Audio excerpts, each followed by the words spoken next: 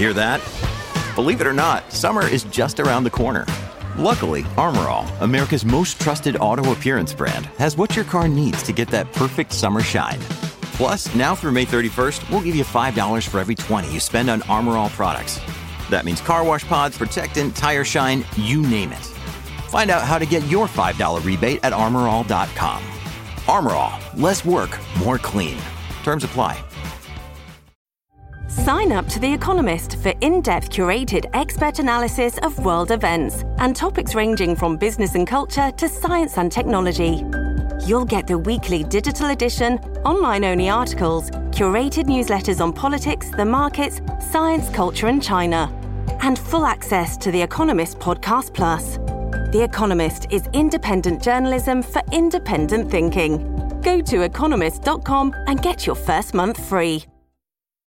This episode is brought to you by Shopify. Whether you're selling a little or a lot, Shopify helps you do your thing, however you cha-ching. From the launch your online shop stage, all the way to the we just hit 1 million orders stage. No matter what stage you're in, Shopify's there to help you grow. Sign up for a $1 per month trial period at shopify.com/special offer, all lowercase.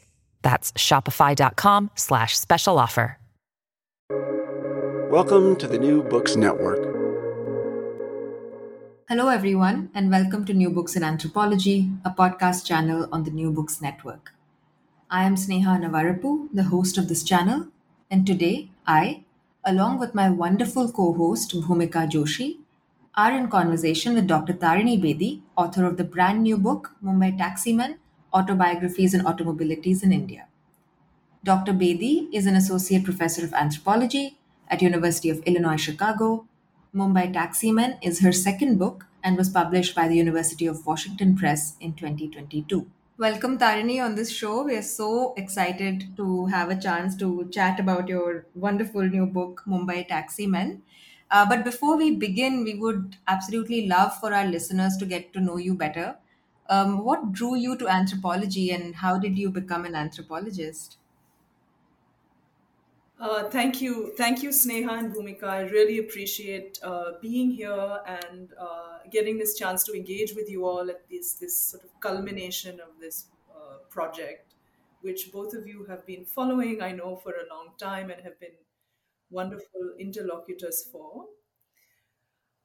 So, in terms of anthropology, I think so. My route to anthropology, or at least academic anthropology, I would say has been, to use a little bit of a metaphor from my own book, has really been more meandering, maybe through nakas and crossroads rather than necessarily through, some kind of straight line from, particular kind of education to where I am.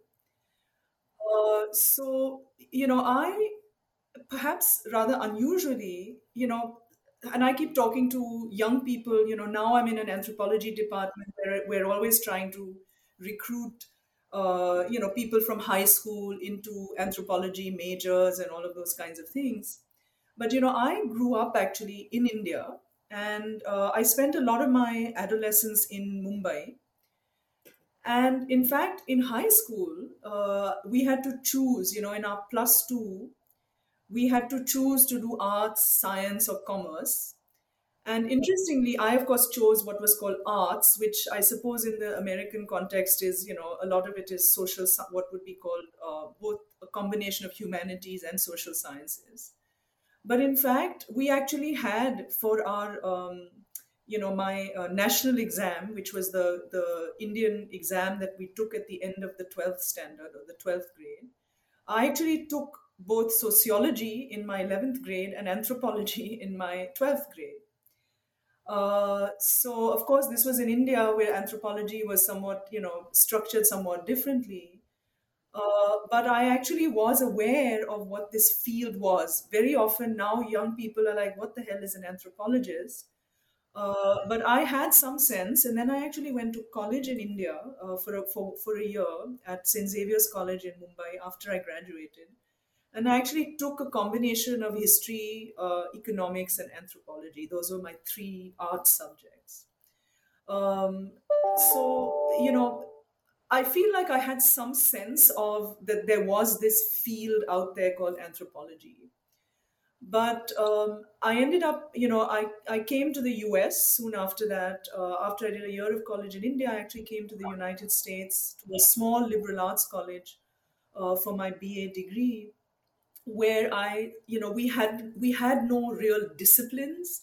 We just studied social science. It was a very kind of progressive, creative kind of education where we could design our own majors and things like that. So I studied a combination of anthropology and politics and theater and poetry and all kinds of other things. I ended up majoring in what is called social science very broadly, in which anthropology was a field, and theater. So, but then I gravitated for graduate work. Actually, I was very interested in questions of politics in particular, and I somehow thought, even at that point, that if I was interested in politics, that political science was the field to go into. So I actually worked for about a year right after college, with a like in the corporate world, essentially in New York City. I basically got fired 6 7 months into my job and ended up then working for a theater company uh, Wow. in New York. It's called the 72nd Street Theater Company, where I started hanging out. So I kind so I wasn't quite sure at that point what I wanted to do, but I still went ahead and went to a PhD program essentially in political science in Canada at McGill University. But a couple of years into that, I realized, and I've heard a lot of other people on your NBN podcast, that many anthropologists tend to kind of meander away from political science. I wasn't quite. Yeah. Oh, really? Okay. Well, there you go. So I wasn't really, while I enjoyed the education, I wasn't particularly excited by the kinds of ways in which that people were approaching politics. So I finished an MA in political science, and I just, I wasn't quite sure whether I wanted to go on to do an anthropology PhD or not. So I again ended up actually working I got a job with a market research company. And interestingly enough, they hired me as a survey researcher. But halfway through, they took one look at me and said, "Hey, do you want to be our only organizational ethnographer?" So I said, "Yes, of course." So I then actually spent many years working with a market research firm as the only what they called qualitative researcher. And so I lived in multiple different places, and I flew around America doing, at that point, what was called ethnography was largely just focus groups and things like that. So I just called myself an organizational ethnographer. I own that title without actually being, an anthropologist. But I always thought anthropologically and things like that. So anyway, so I ended up finally deciding, after 5 or 6 years working as outside academia, I finally decided that it's about time for me to perhaps get some serious training as an anthropologist, whatever that might mean. And then I ended up doing a PhD in anthropology, and here I am.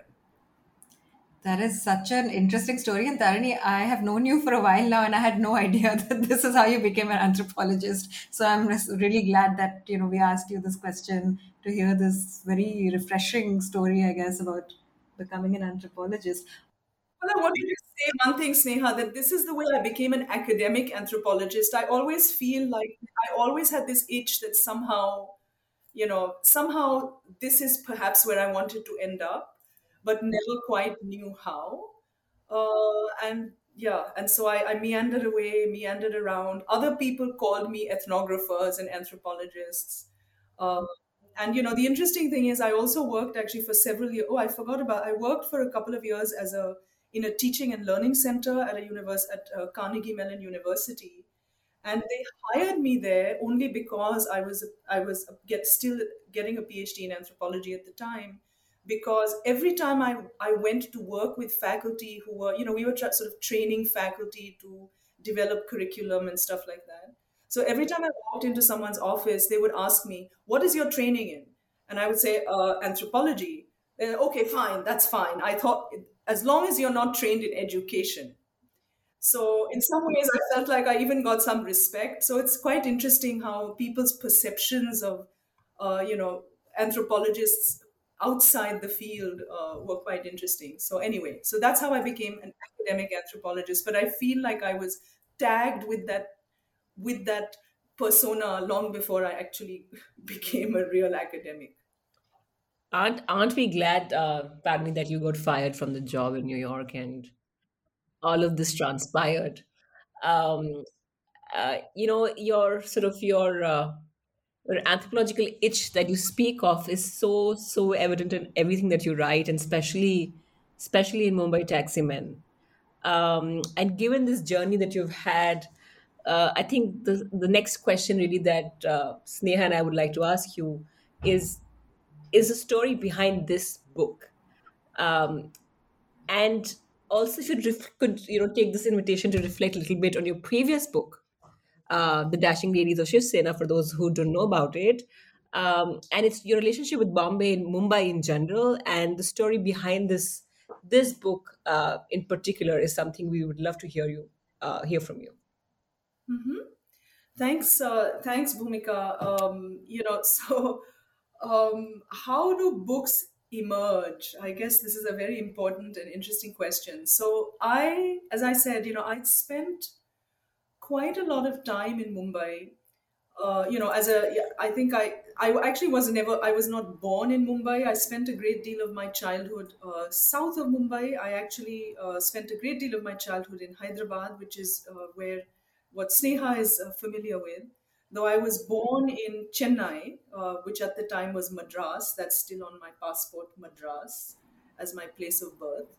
But I moved to Mumbai as sort of a, in as a young, not as a child, but as a young school going person, and that very fast became home for me, whatever that might mean.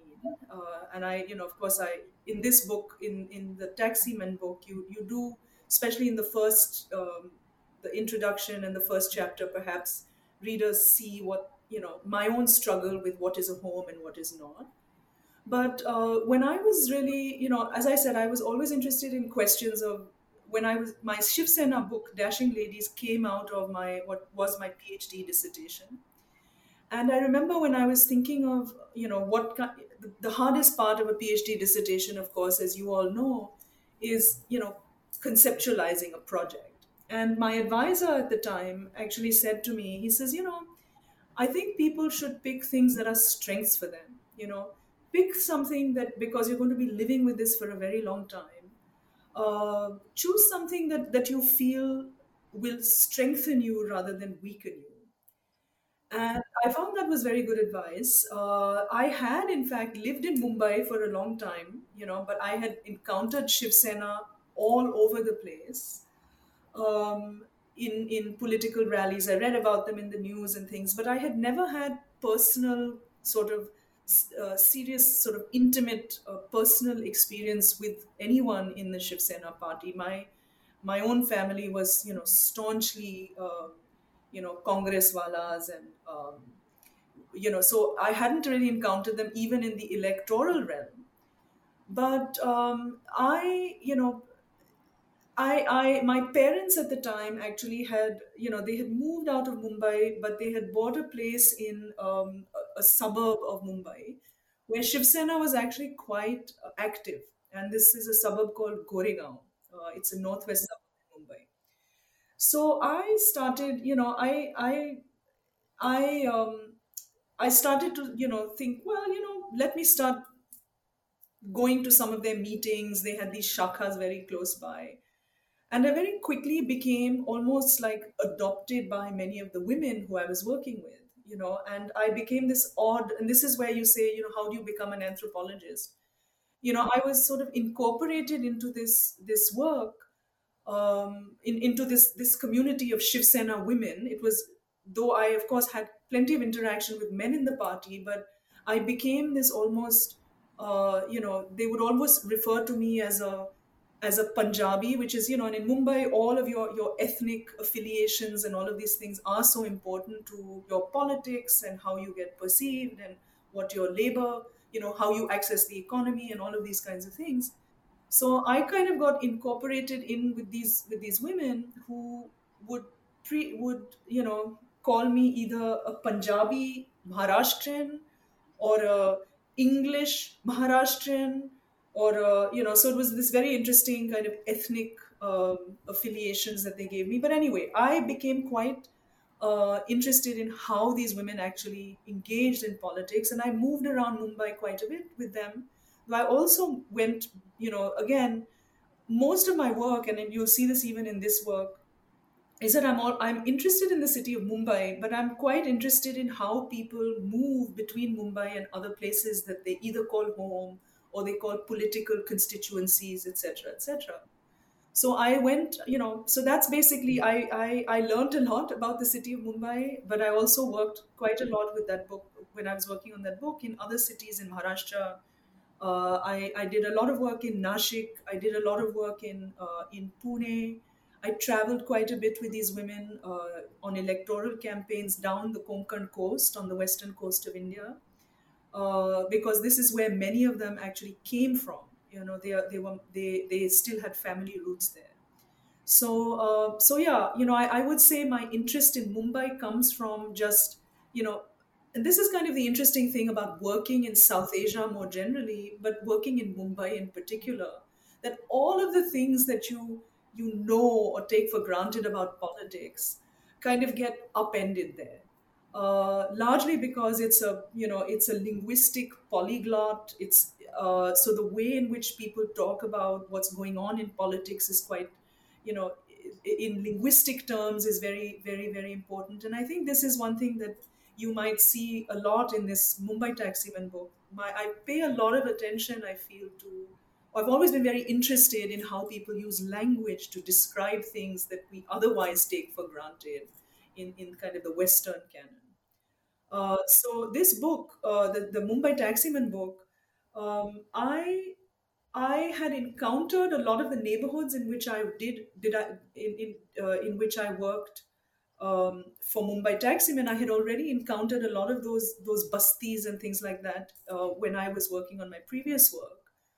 Um, so in some ways, I would say that uh, there is some connection between the two books insofar as they happen to emerge in the same city, and they are about how people move around Mumbai for various different things, whether it's for politics or labor or livelihood.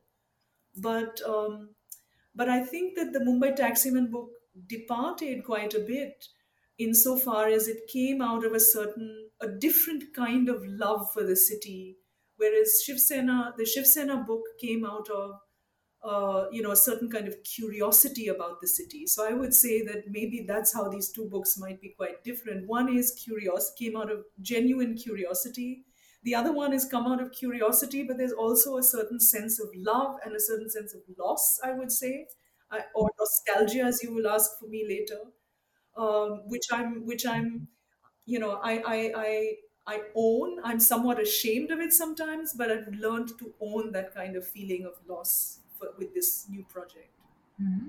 Yeah, then I think we should actually talk about that at this point since it's come up in conversation. But early on in the book and in some of the conversations we have had in the past, and like, as you were speaking just now, you have thought through these affordances of writing and thinking with nostalgia as a temporal orientation, right? So yeah, I would love, we would love to know more about why is nostalgia so key to the way you've written Mumbai Taximan, and what sort of provocations does it offer to anthropologists, this whole writing through nostalgia? Yeah. Thanks. So Sneha and Bhumika. So the thing is that I think, as I think any piece of work, whether creative work, written work, whatever we're doing, I think emerges at different points in one's one's own life cycle, I suppose. And I think that that's hard to acknowledge sometimes. And in this book, so the question of nostalgia comes up, of course, as you mentioned, Sneha, as a temporal affordance or a temporal way of thinking. But nostalgia, of course, has all kinds of moral connotations, right? And it's usually, I don't know, often it's associated with particular kinds of conservatism and all of that. And certainly, I'm aware, in the Indian context, of course, all of these questions of nostalgia are tinged with a lot of very problematic political positions. So, which is why I'm a little, I perhaps am a little uncomfortable with it. But at the same time, those of us who are doing research and field work in places that that we do have connections to, long-term connections to, I think we for us, I think sometimes nostalgia can actually be kind of a radical way in which to claim one's own place or long-term history in a place without necessarily suggesting that our own experience is the only way to go. And I feel like nostalgia, as you see in the book, if that I play around quite a bit with this idea of nostalgia that comes from people like Svetlana Boym, where I'm so interested in and I came to see through my ethnography that my interlocutors actually deal with nostalgia in a remarkably skillful way, and that nostalgia became a way for me to in some ways connect with people that I worked with in a very in a more intimate way. And nostalgia also became kind of a shared social. So nostalgia is a social thing. It's shared. It's there are certain kinds of things that everybody who grew up at a certain time in the city of Mumbai shared in some ways, even across class and across caste and across kind of religious affiliations. So I came to see that, so much of understanding the city, so much of seeing the city, being in the city, dwelling in the city was tinged with these kind of understandings of where we were, how do we find a place today, where do we go? And so that's perhaps how I think with nostalgia. And this it's this other question of, when you say how does it what sorts of provocations does it offer to anthropologists? um, I think it's in some ways a way to think about, to maybe mediate this problem of what is a native ethnographer versus a non-native ethnographer. And I think that perhaps we can, those of us who have connections, the reality is the more of us who are working in communities, places that we have intimate, either emotional or sensory connections to, uh, I don't think we can sidestep that question of nostalgia. So I think this was also for me in this book a way to just contend with where my own position there, rather than making, writing about me being a native ethnographer in a place that I call home. I really felt more compelled to be honest about the fact that, I was writing through a certain kind of nostalgic understanding that resonated for me, and that that yeah, that perhaps as an anthropologist who works in a place that I once called home, I could be more comfortable with. And to be honest, it was also a way for me to write in some ways, because I felt like so many of my interlocutors were narrating and thinking about, a certain kind of excitement about being in a city that they had migrated to, and that they were, had sought out in many ways. These are not displaced people necessarily. They come to the city because they want to be part of a certain kind of urban life. And so I felt like, that was perhaps the just way to do it, even by my interlocutors, but also for me as someone who knows the city and has now, you know, I'm now at a stage in my life where I actually have a certain kind of nostalgia with a longer, deeper past that I feel I needed to acknowledge. What a wonderful answer. Thanks for that question, Sneha, and thanks for that. The way you sort of described it, Tarini. It's really useful to think with for most of us.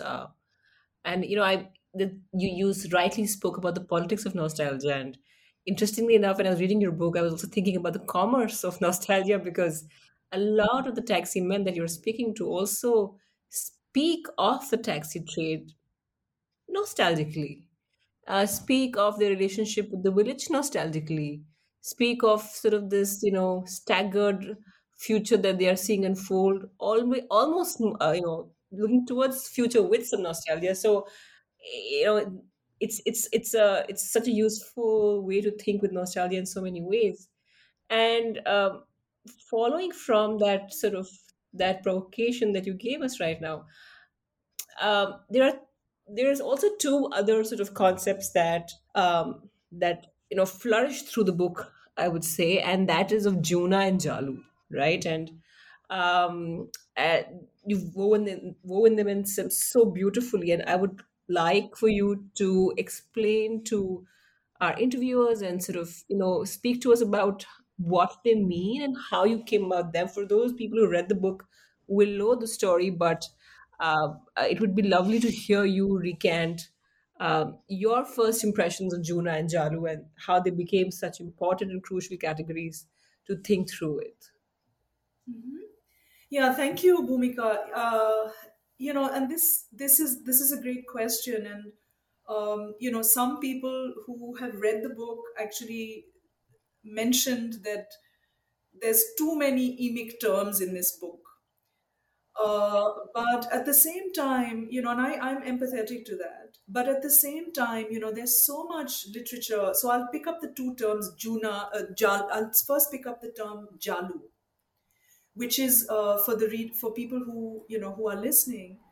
So Jalu is sort of a term that these hereditary drivers use to describe the kinds of social relations. So Jalu most literally translates into in several South Asian languages, but these are Gujarati speakers. Jalu translates into some kind of a web. And what they mean, so there's so much literature, of course, in the English language on networks and all of these kinds of things. And but and a lot of the work, obviously, the question of networks is very big in any kind of access to livelihood, right? And how do you network? So on especially white collar employment. But in these communities, people really use this term to describe all of the the term Jalu or Jal, which is the singular, to describe all of the social and material relationships that were required for them to be successful in the trade. And a lot of these were not necessarily relationships that they sought out, but they were relationships that sort of, that wove themselves in and out through, certain kinds of shared, different relationships of sharing in the trade, in the mechanics, in the politics of this taxi trade. So I actually use this term. I was quite adamant, I've often been told actually saying, look, why don't you just use networks or social networks? But Jal and Jalu don't really translate quite as easily because there's so many there are so many aspects of this question of nostalgia, the question of sort of a sensory togetherness, or what is called, what some people might call a sensible togetherness that incorporates people into this Jalu or this web. So this is how I sort of use the term because it was a term that came up again and again. So, going back to some of my earlier conversation is that in this project, and this is the interesting thing, I am, I'm not a Gujarati speaker, but I grew up in Mumbai where I learnt Gujarati because all of my friends spoke Gujarati. And I became quite attentive to how, language gets used to describe social relations in different ways. And Jalu really became for me a very of at least listening to my interlocutors, it was a very important social claim, but it was also a very important moral claim. uh, and the reality is that, in fact, for many people, it's not that the Jalu always worked. There were plenty of people who actually felt let down by the social the social webs that they were in. They were often disappointed. So, so I'm not. I did find that that thinking with this term that came up again and again was a way for people to really understand and talk about not only their the flourishing in this web, but it also was a way for them to be quite honest with me and with themselves and with their families about how falling in and out of this web actually had serious ramifications to their kinship relations, but also to their livelihoods. so, so I that's how I use the term Jalu. Juna is an interesting now. Juna, is a term which, again, um I'm not sure if this is a term that comes up in other languages or in other cities, and I would ask both of you who work in other contexts whether this is a term that comes up there. It's a very commonly used term in Mumbai, actually, and Pune most literally means sort of, well, it can mean all kinds of things.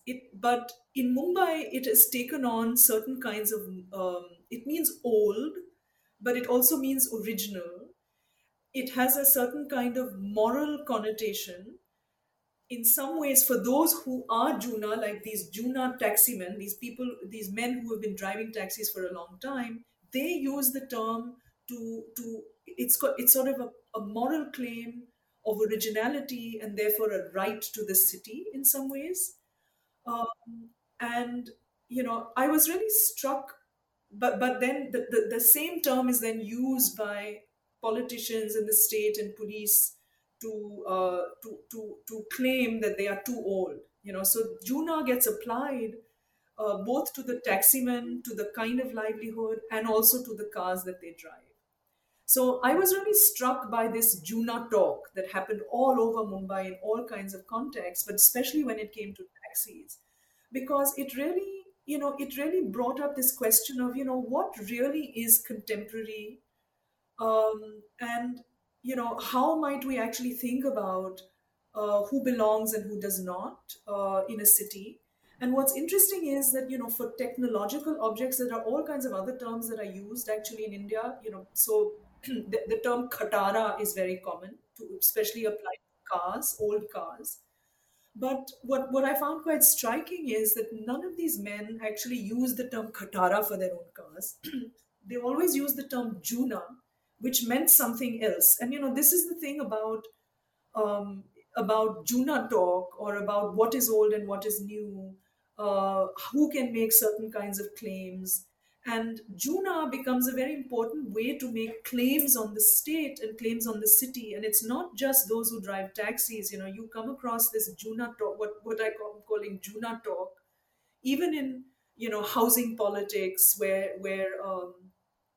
people make claims to a certain kind of original claim to land and original claim to housing in a particular place in Mumbai. So Juna is a very interestingly used term, which makes certainly is quite I think is an important analytical concept. And this is the other thing that what I'm trying to suggest with these kind of more emic terms is that Juna is an analytical concept which perhaps in the Indian context, in the Mumbai context in particular, might actually have a better, more explanatory power than something like, terms like something that is obsolete or something that is old. Because Juna has all of these other, it's kind of a vibrant term, and that's why I feel like it became quite interesting, and it is an enormous way for people to claim a certain kind of right to be there, um, in a way that nothing else really seemed to to do. Uh, Thank you, Tarini. Thank you. That those are very useful explanations, especially for our listeners who uh, who might use this as an invitation to read the book as well, and we strongly encourage you to.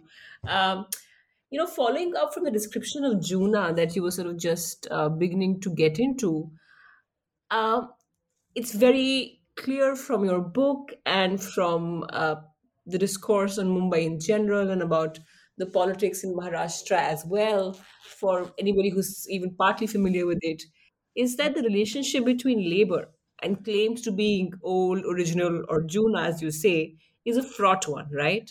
And it's very pronounced in the transport trade, not just the taxi trade, but it's very emblematic of the taxi trade in Bombay, in Mumbai.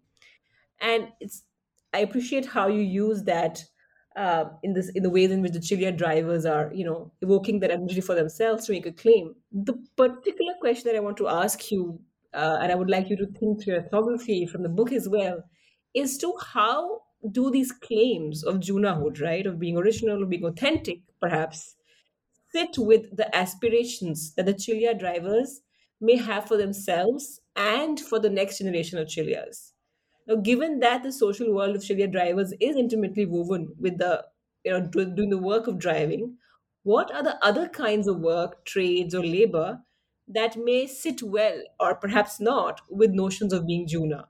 For example, in in the sort of beautiful episodes, ethnographic episodes that you write about, there is Nouri and Bilal, a couple whose son is unable to join the taxi trade, but is then eventually able to join it. And he drives taxis through different kinds of relational arrangements, agreements and arrangements. Then another character known as Hamid is unable to join it when he wants to, but is finally able to join it.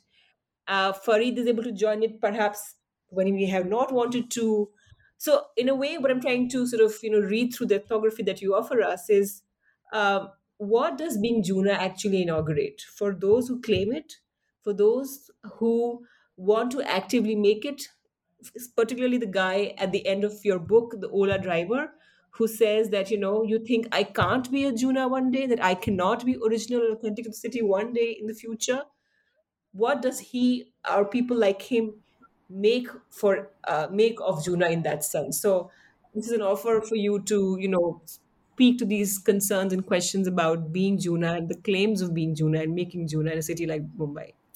Yeah, yeah, no, that's such a terrific question. And at the end of the day, Bhumika, I think that at least, in terms of the material I have, that this question of Juna, and originality, absolutely, claims to originality are very much are in very important labor claims.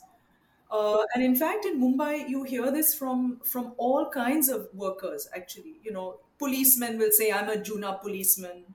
Uh, you know, a carpenter will say, "I'm a Juna carpenter." So a lot of people who are in the trades, right? What requires a certain kind of, or the assumption of what it requires a certain kind of expertise. So Juna is also, in some ways, to be honest, a way of claiming not just originality but also claiming expertise. It's also claiming mastery over something. And I think that, just like you say, you give these wonderful examples of the some of the interlocutors in my book, who don't join the trade in conventional ways. So I am in no way actually suggesting, and I don't find in the book itself, in my research itself, that even that. And I think this is why I like to use the term that people use themselves, which is Juna, because Juna as a claim is not, it's not a linear claim.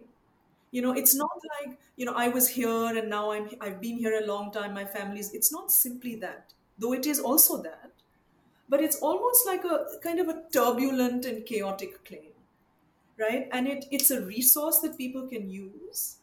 uh, it's almost like this, what might be called or thought of as like a folded claim. It's not a linear claim that you move from being one kind of, an original person to being to having a right now, to the city, to then venturing into the future.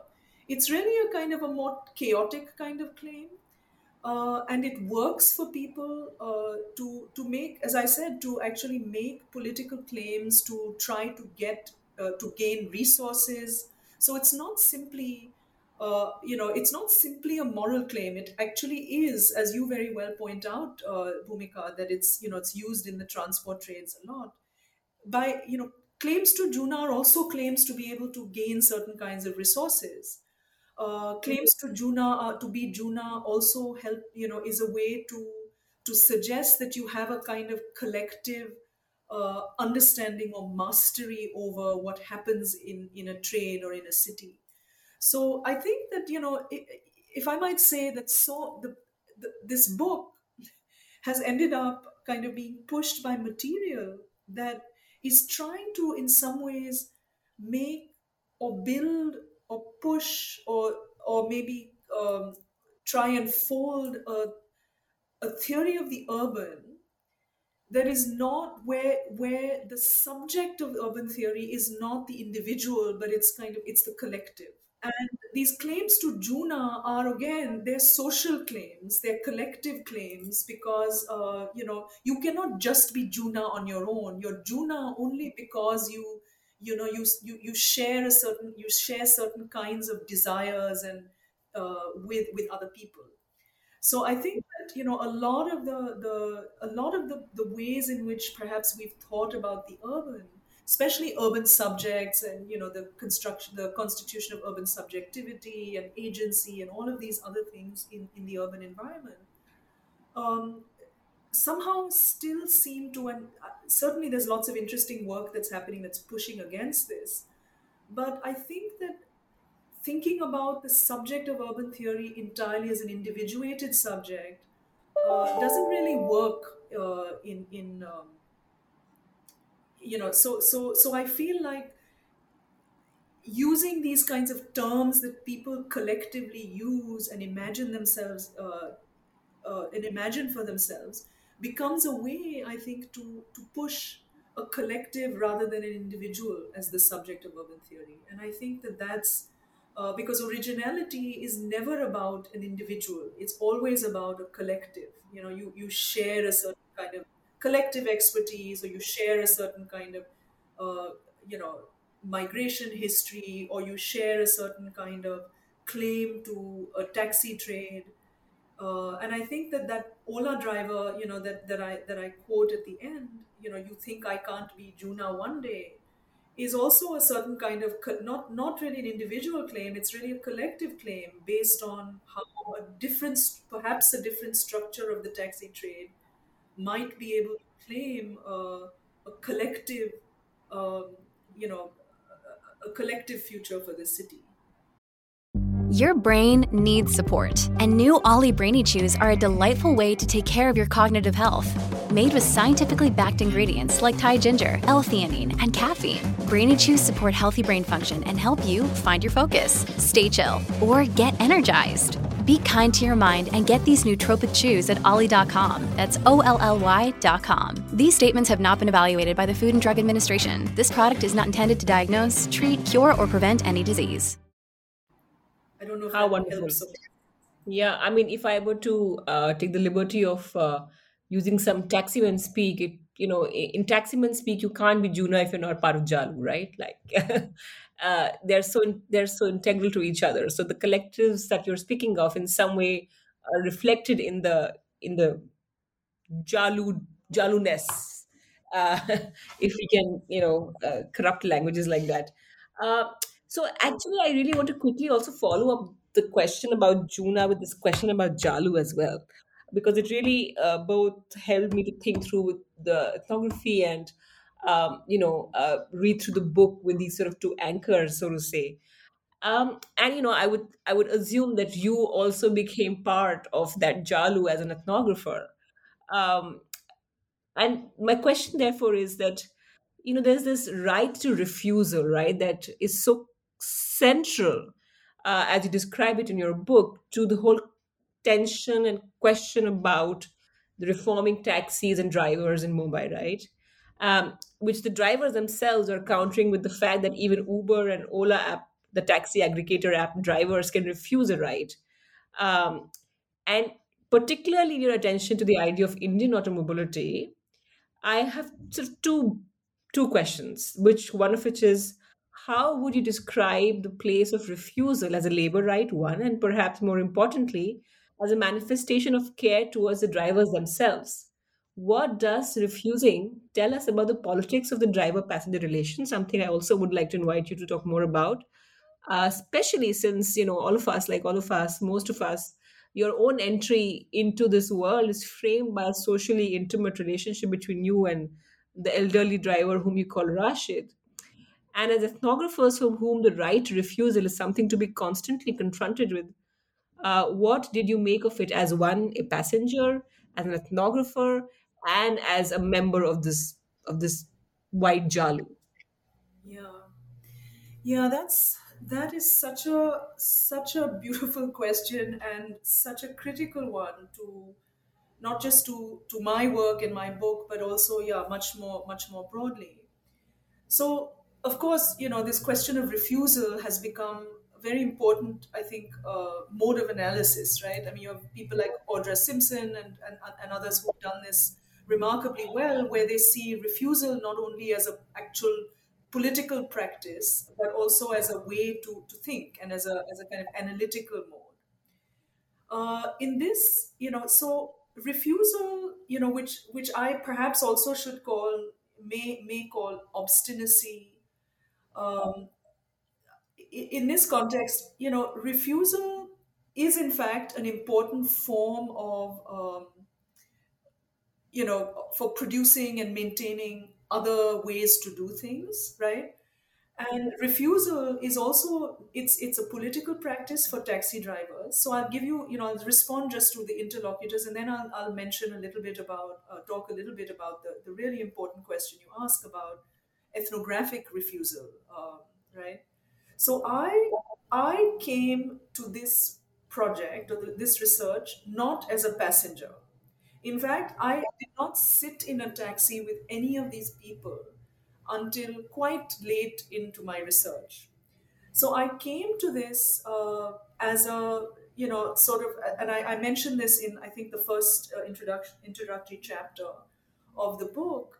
I came to the community of taxi drivers that I was working and living in, for, as a, almost like a, I don't want to reify this at all, but as someone of a very different class, yes, um, who whose relationship to the drivers here was framed through my class position. One of these drivers used to actually drive for on and off for my family, and he had been a previous taxi driver, and he then brought me into this community of taxi drivers. And so I initially spent quite a bit of time, and I was very attentive, to the fact of sort of the religious distinctions. They're very pious Muslims. Women have very different kinds of expectations in this community. I was very aware of my, very distinct class position. But like in many contexts in South Asia, a certain kind of patriarchal acceptance of who I was, because people knew my father, right? And I say my book is full of this. Who's your father? Who is this? Your tere baap ka road kya hai? Is this your father's road? So these kinds of like kinship terms come up again and again. So ethnographic. So I actually encountered very little, even though I do have lots of places where I'm in the book where I'm talking about driving with people. I was more interested actually in what happens outside the driving practice. So what do taxi drivers do? What kind of expertise emerges when they're not necessarily on the roads? So I actually experienced very little. I did not observe a whole lot of passenger refusal. or refusal of passengers, but I consistently heard refusal as a form of making, as a certain labor right, as you call it. What did emerge quite interestingly, so of course, refusal of rides is a very, very important critique in the public media, all drivers refuse rides, etc., etc. And this was actually the interesting thing. And, Sneha, you might find this interesting, is that this the whole revamping of the taxi industry in Mumbai, in which began in 2006 and then became very, very intense over the next 3 or 4 years, is that the reason that everybody wanted to reform is because they were sick of refusal, right? That taxi drivers were refusing rides at an inordinately high rate. So this is when actually the taxi union drivers that I was in Mumbai, and this is how I actually got to Singapore. I actually traveled with many of these men to gain training at the Singapore Civil Services College. And one of the things that they had been told to pay attention to in Singapore was refusal. And interestingly, so I did not observe this particular incident, but the after it happened, the evening it happened, the taxi association leader actually came back that evening to a meeting, and he said, "Oh, guess what? I was standing there with the Singapore, hailing a taxi outside some mall in Singapore, and guess what? The driver, I was happened to be with the transport commissioner, and guess what? The driver refused the ride." So he said, so that showed even the and then so that what the transport commissioner then said is that, oh, that's an exception. But in fact, that is not an exception. Refusal is the form of, people making choices about their work. And in places like Mumbai, refusal is really about, making particular choices about when your shift will end and when it won't. Because if you refuse a ride that takes you in a direction that is going to take you far away from home, where you can't pass on the taxi to the next person, etc., etc. So refusal is both a political and also actually a material act. So passenger, refusal, yeah, infuses the both the politics and the material practices of being on the roads as a taximan or as a passenger. And the refusal as an ethnographer is an interesting. So are you suggesting? I don't know. I think that I was very, very, um, you know, I was very attentive to kind of the ethics of this project, and the fact that, in fact, my interlocutors could, in fact, refuse me whenever they wanted. Um, but I think that, and I also wonder materially, had I approached this project as initially as a passenger, because passengers are refused and they're objects of refusal. And I found that entering the field as, as you say, Bhumika, as I certainly do not think I became a Jalu member. In fact, I constantly felt like completely out of the Jalu in some ways. Not because I was not emotional, not because I was not accepted as a member of the Jalu, but because I actually lacked the kind of mastery that is required to be in the Jalu.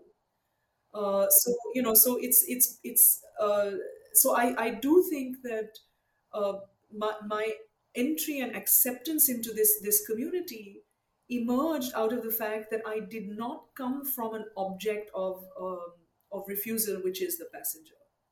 In fact, I tried very hard to not be passenger in the car. I only was a passenger at times when people actually wanted me to be there as a passenger. And obviously, I didn't want to disrupt their own commerce and trade and all of that. So I often would jump out of the car and so I positioned myself very much not as a passenger, but as a, as a, you know, as an uncomfortable Jalu member, uh, because I actually had no expertise. And in fact, in some of the chapters of the book, even I think especially the chapters, certainly the chapters with car repair and things like that, but also chapters where I actually focus on a lot of the women in the community.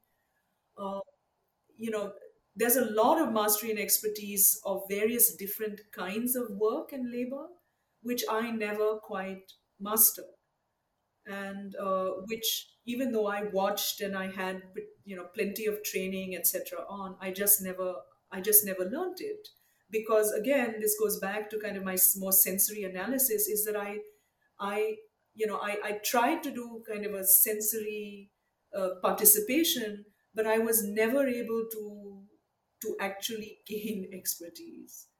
So I would not say that I actually became a Jalu member, not because I was refused, but because I actually simply did not have the sensory attunement of being Juna.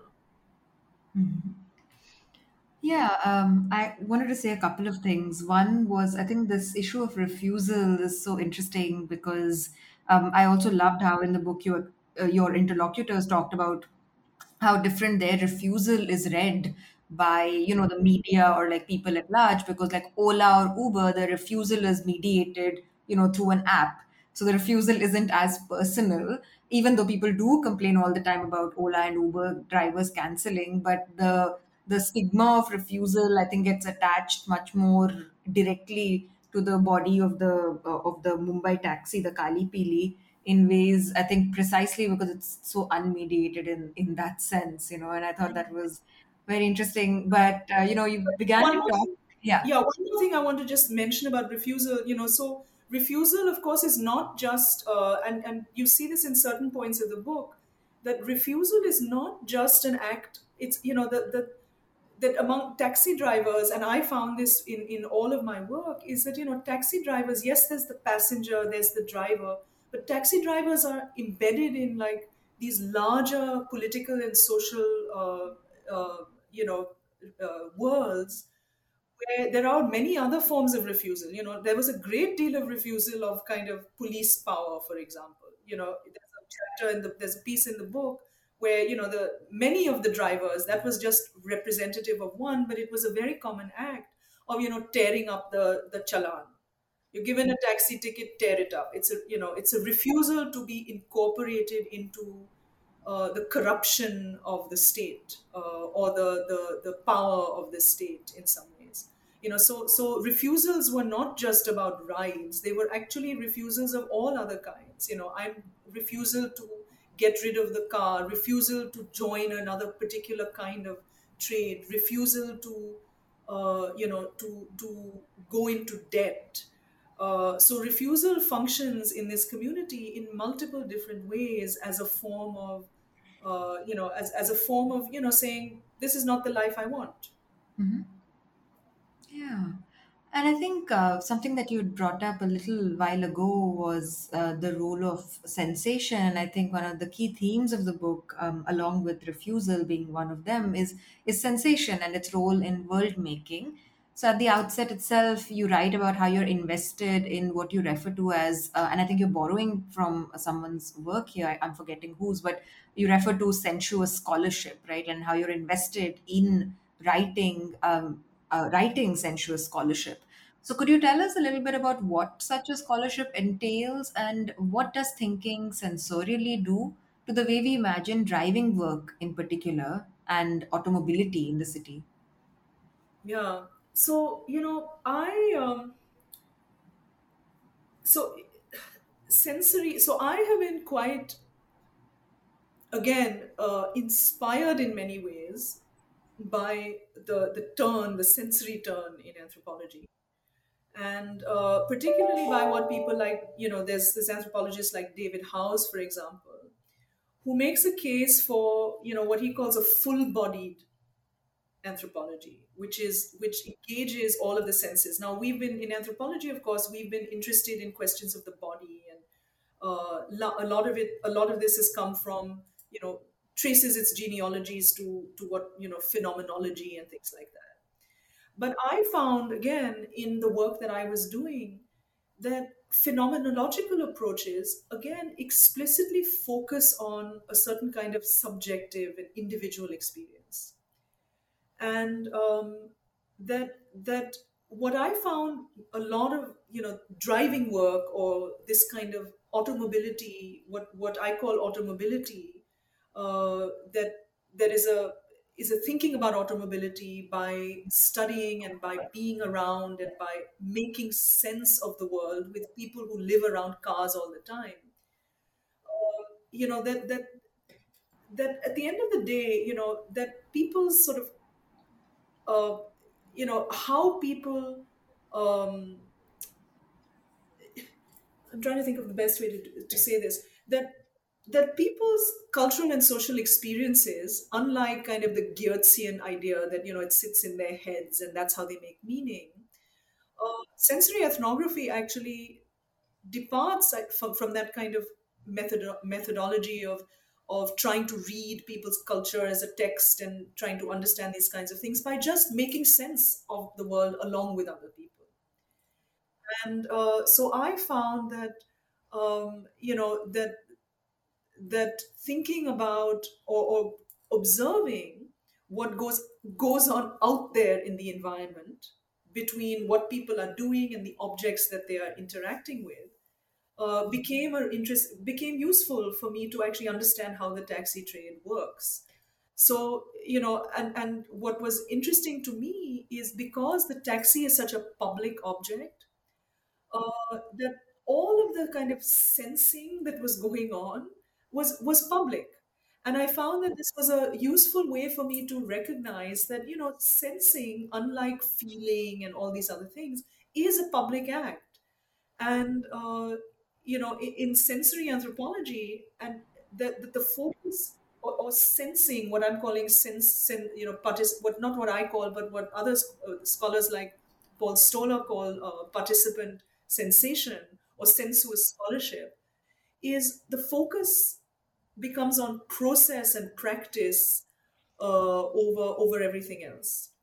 And and I think I found that that's really what people were doing when they were driving, and when they were repairing cars, and when they were when they were trying to build flourishing livelihoods.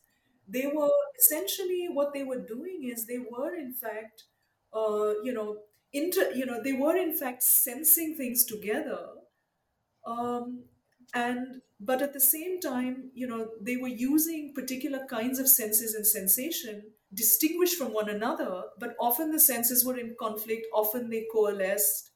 So and what is quite important, I think, is what a lot of the sensory anthropologists do, where I found that driving, it's those of us who learn how to drive, of course, are all about you know are all about looking at, watch the road, right, which is this wanted status of vision. In the Really, Western theory is all about vision. Vision is in the top of the sensory hierarchy, and it often stands for all the other senses. But yet, people who were driving for a living were constantly referring to other kinds of senses and sensation that were important to being a successful driver. And these were all collective sensation. People could understand each other by describing or by exploring their worlds. Again, this, because the senses are social. uh, I also felt like this was a useful way to push again our understandings of the city and what people do and what people say in a more collective rather than individuated structure. Yeah, and following on this line of discussion, I wanted to touch upon one of my favorite chapters in the book, which is chapter 5, in which you answer the puzzle, why are Chilia drivers so deeply attached to their premier Padminis? And what I found so compelling is that you depart from conventional explanations of status around car ownership, or a threadbare focus on how embodied experiences of driving can automatically like glue people to their cars, And you instead offer a much more expansive analysis of senses in their myriad manifestations towards caring, right, for their cars. And dekbhal and caring becomes the center point of your focus on why sensation matters when it comes to repair work and how that leads to these sorts of attachments to their cars. And you show how touch is so central to the repair work of Padminis, how smelling and listening attentively to the vehicle matter. And I really like, I was blown away by this chapter. I would love for you to dwell a little bit on how Chilia drivers tinker with their cars and why paying attention to the sensory technologies of care matters. Yeah, so again, this question of care, I mean, care has become, of course, a very important kind of analytical mode across many, many fields, and for good reason. And I found, so the book, of course, is discussing these questions of, care as a form of, as a form of looking after your family, but also looking after your car.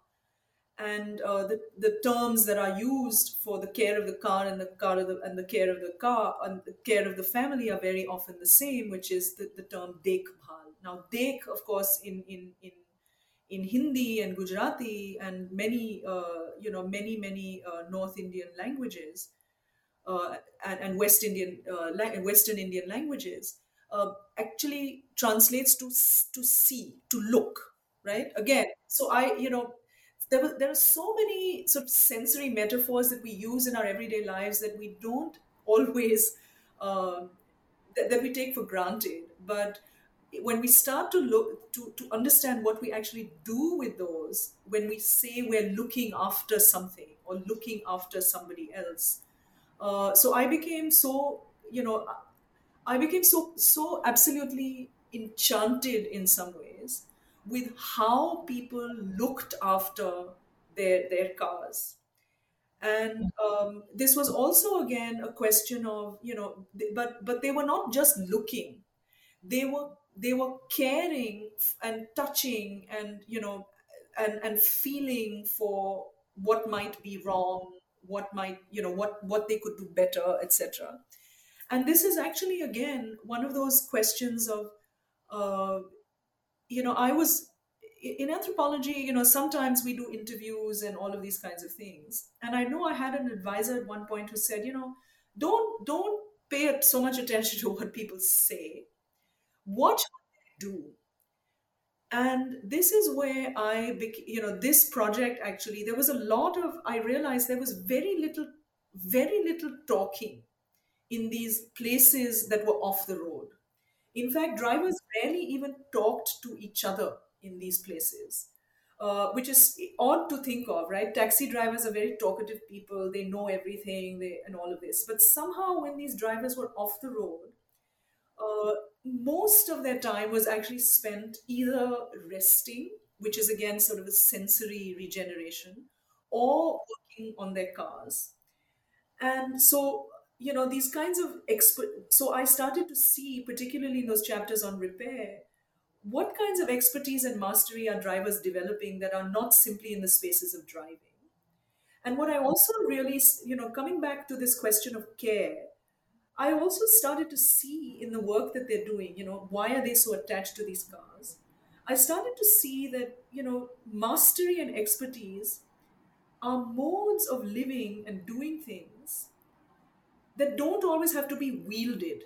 Otherwise, things like expertise, and you have all of this work, wonderful work in anthropology and political science and all of these other things where you have, you know I mean, Tim Mitchell's wonderful rule of experts. And I actually found that this was a space in which mastery and expertise were not to be wielded over others, but they were to be shared and understood collectively. So it's not that people, so these are not forms of sensory forms of knowing that become weapons, but they were sensory forms of knowing that were about, sharing and helping other people in the trade be able to continue to care for cars. So to me, that's really what became most interesting. And so you will see, I think there's one chapter in the book that's entirely on just the kind of sensory forms of repair. And this was, while of course there's different kinds of knowledge, everybody knows something, but not everybody knows everything. But ultimately, everybody can kind of sense what to do when the car breaks down. So, so I don't know if that answers the question, but that's kind of where care comes into play. That care always was structured around this question of mastery and expertise, but they were careful and caring because they were not necessarily wielded to um, to kind of cause for violent reasons. But of course, this is not to say that there were not forms of social control and all kinds of disappointments and things like that. But care and caring, it was also very careful work. And yeah, so I think that's again, that's how care operates in this book, is to think about the sensory dimensions, but also the fact that that careful work uh, is possible in domains that don't necessarily you know have to be used in kind of violent ways. Thank you so much, Tarini. I mean, there is so much more that we can talk about the book and of what all it offers to us as anthropologists, as urban ethnographers, as women urban ethnographers, um, as automobilistas, as you have suggested often. So this is, I mean, thank you so much for your time and for this book and for this conversation. And before we, let you go, we would love to hear what are you working on now and what can we um, sort of see coming next and look forward to from you. Okay. Thank you all so much. This was just a gift of a conversation. I really appreciate it, and the opportunity to really think about what I've been doing. And absolutely, Bhumika, as a it's odd for women to be doing work on driving and cars, right? And I've often faced that myself. It's like, well, why are you doing this work? But I do the work with pride and love and care. But my next project, of course, so the next, as I was, since this was a book that came out of several years of field work when the taxi industry was just jumping around all over the place, certainly in Mumbai and India, but also other parts of the world.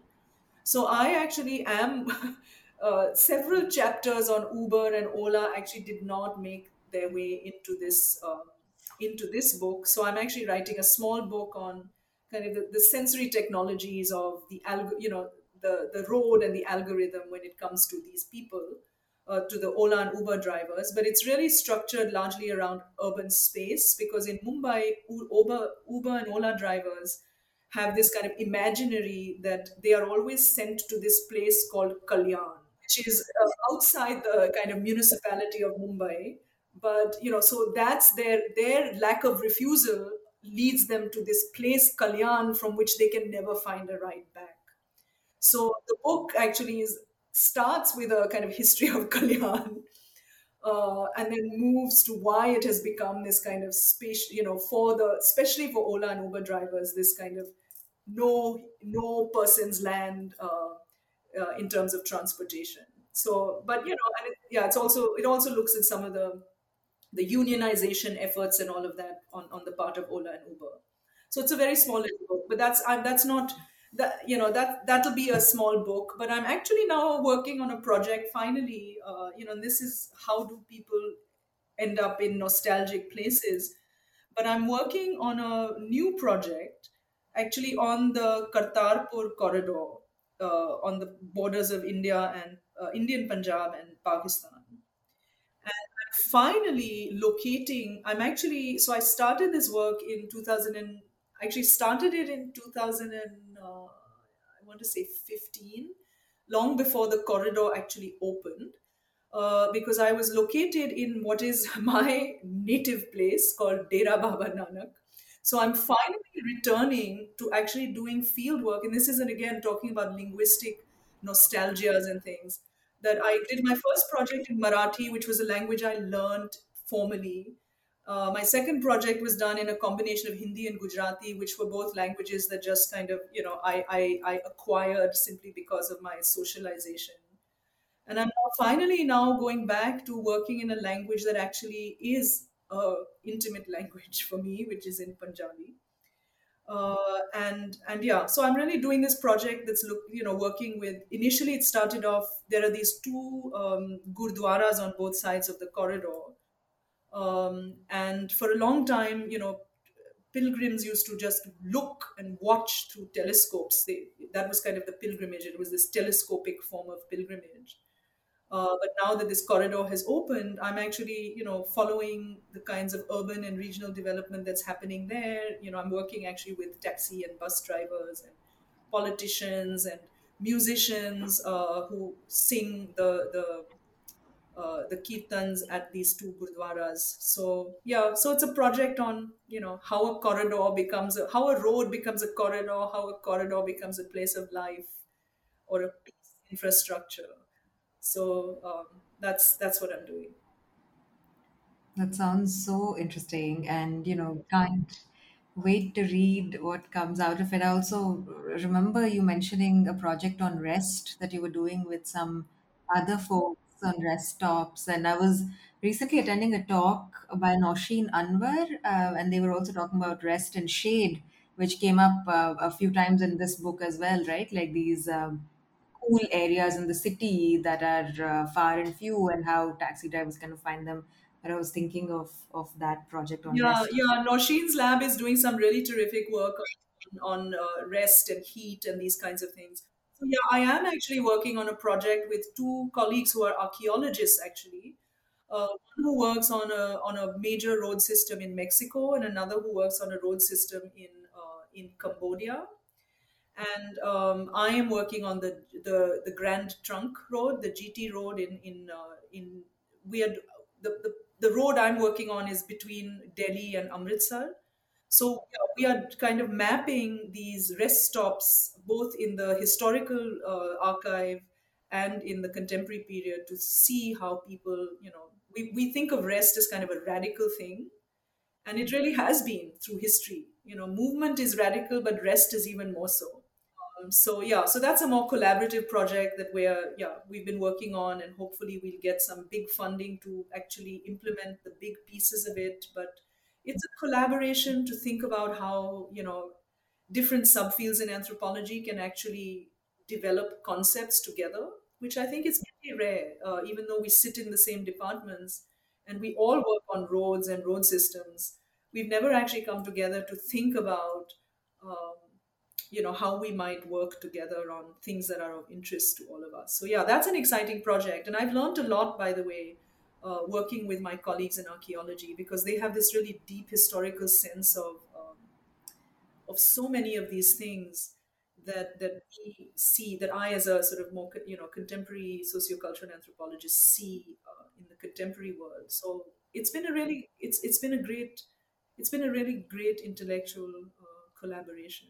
So that's a different, yeah, that's not an individual project, but it's a collaborative project.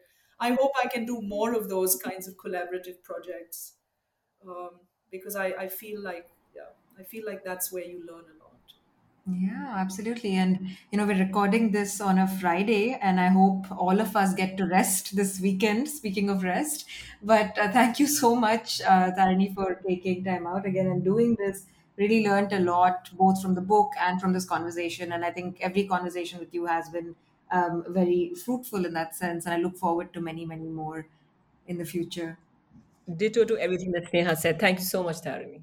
Thank you, and I look forward to both of your books on driving and automobility very soon. Thank you.